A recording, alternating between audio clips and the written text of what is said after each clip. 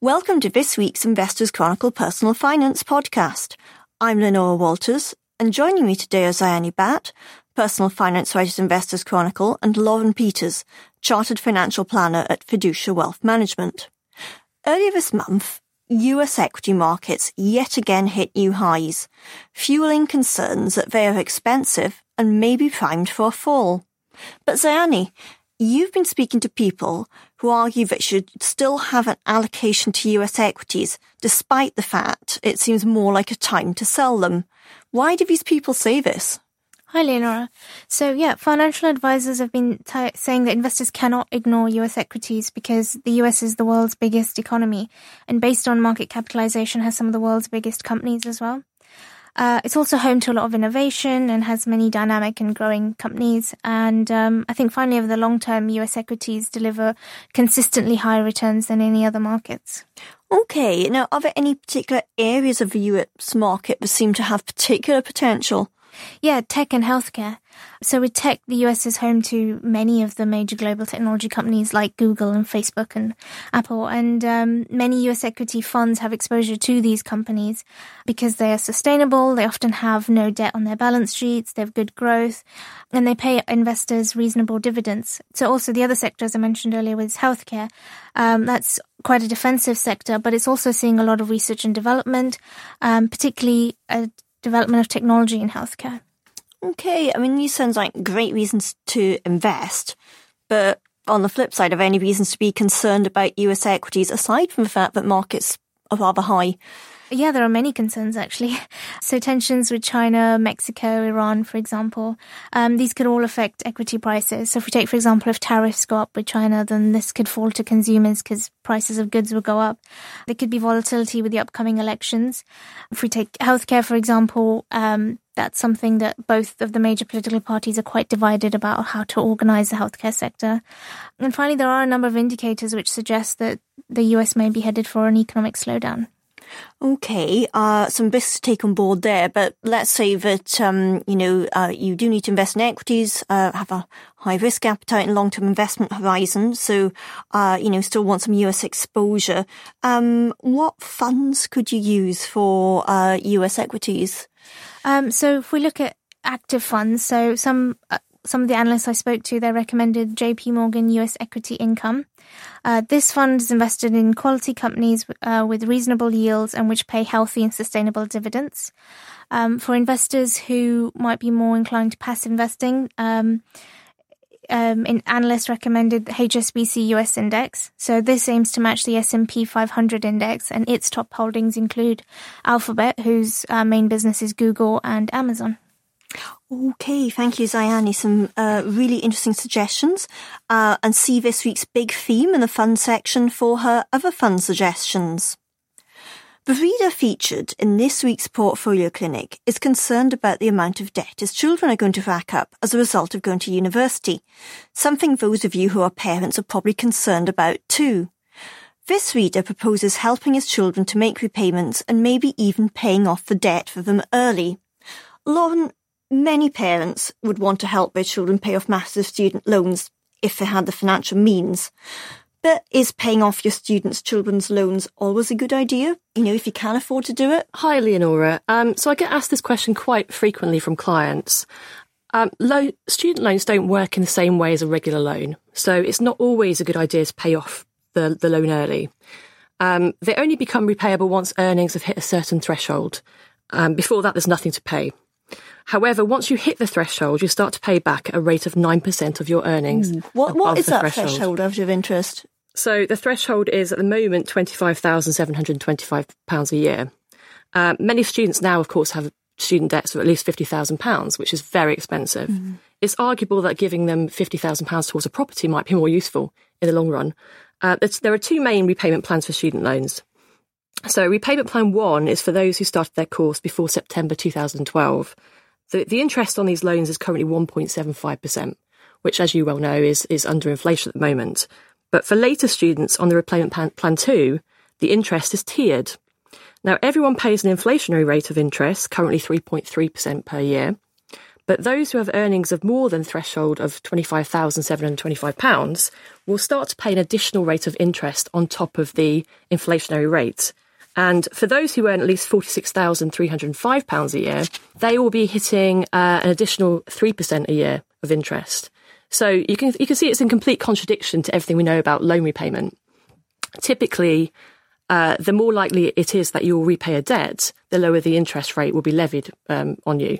So, for example, if you are a good lender, if you have a good credit score, you would normally be able to access the best interest rates. But if you had a poor credit score, then you would have to go for the higher interest rates in order to get credit. So, for me, I find this additional rate of interest, quite frankly, quite cynical. The government has tried to pass this off as a graduate tax, but let's have a think about that, really. So the richest graduates would not have taken these loans out in the first place. Their parents would have paid that for them, so they would not pay the graduate tax. For some students, again, they would not end up even earning enough to pay back the loan. But for those people who end up doing well but have taken the loans out, they could, in the worst case scenarios, pay back double what they owed, what they borrowed. So for me, I find that, is not really a graduate tax at all, but it's a way of squeezing the middle. This is obviously not a good situation and in some ways quite a complicated and convoluted system. Bearing all these things in mind, what would you say is the best approach to helping your children manage/repay their student loans? Well, until they get into the position where they are paying the additional rate of interest, the repayment is quite fair, especially on the repayment plan 1, where the interest rate is 1.75%, so that's pretty low. But once the additional rate comes into force, it might be worth considering paying perhaps ad hoc lump sums to pay down the debt more quickly. But for many new graduates, this probably won't be affordable once you take the cost of living into account, of course. The reader featured in this week's Portfolio Clinic also wants to pass on wealth tax efficiently to his children while he's still alive. In general, what are the best ways to do this? So there are a number of ways to gift money. At the lower end of the spectrum, you can make gifts of up to £150 per year to as many people as you like. But a more useful allowance is the annual exempt amount. So with that, you can actually gift somebody £3,000 in 1 year. And in fact, if you haven't used the previous year's amount, you can roll that over.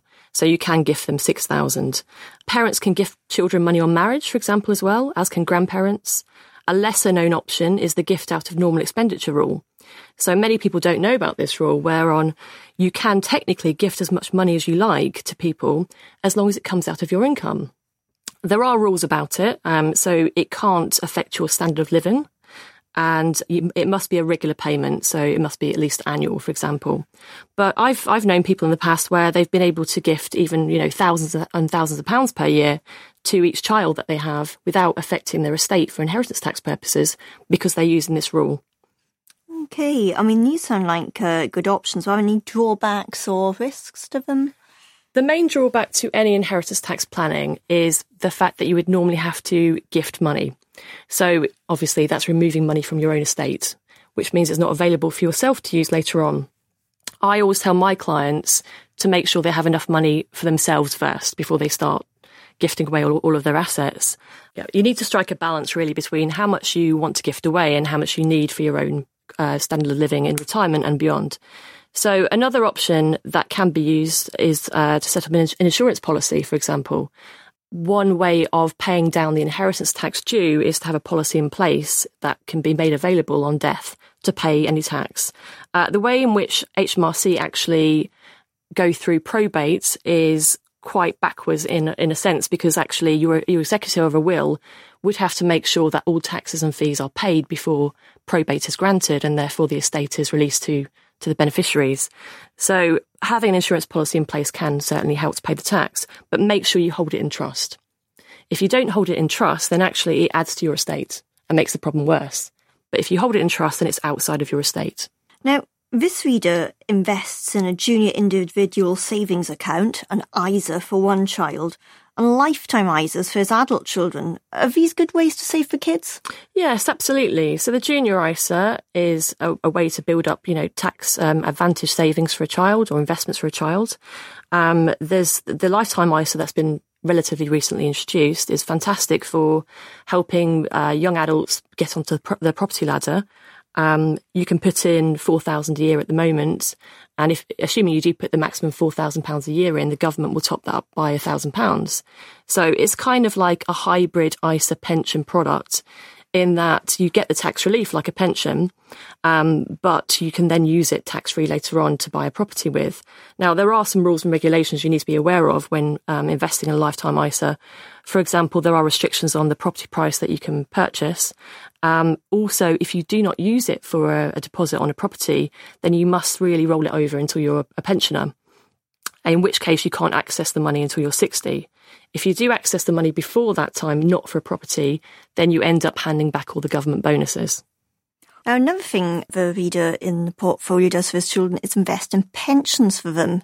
But the problem is here, I think, you can't access a pension till age 55. Is this really a good thing to do for a child or a young adult? Well, yes and no, really. So actually, it won't be 55 for today's children. It'll be older because the state pension is going up, and access to personal pensions will, in the forthcoming future, be aligned so that you can access them 10 years behind state pension age. So for somebody who might get to state pension age at 68 or even 70, it will be 58 or 60 for them to access a personal pension. Now, the length of time for investment, on the one hand, is a great thing. If you can put money away for your child and keep it there for 50 years, then clearly it's got plenty of time to grow, generate some good returns along the way. You can go into relatively high risk because you've got that time frame. Of course, the fact that you can't access the money for that long is also an issue. But then again, locking the money away, I think, is probably preferable to your child, given the fact that children today, they don't have necessarily the final salary pensions that past generations were able to access. They also have higher rents and higher mortgage charges and student loans pay off.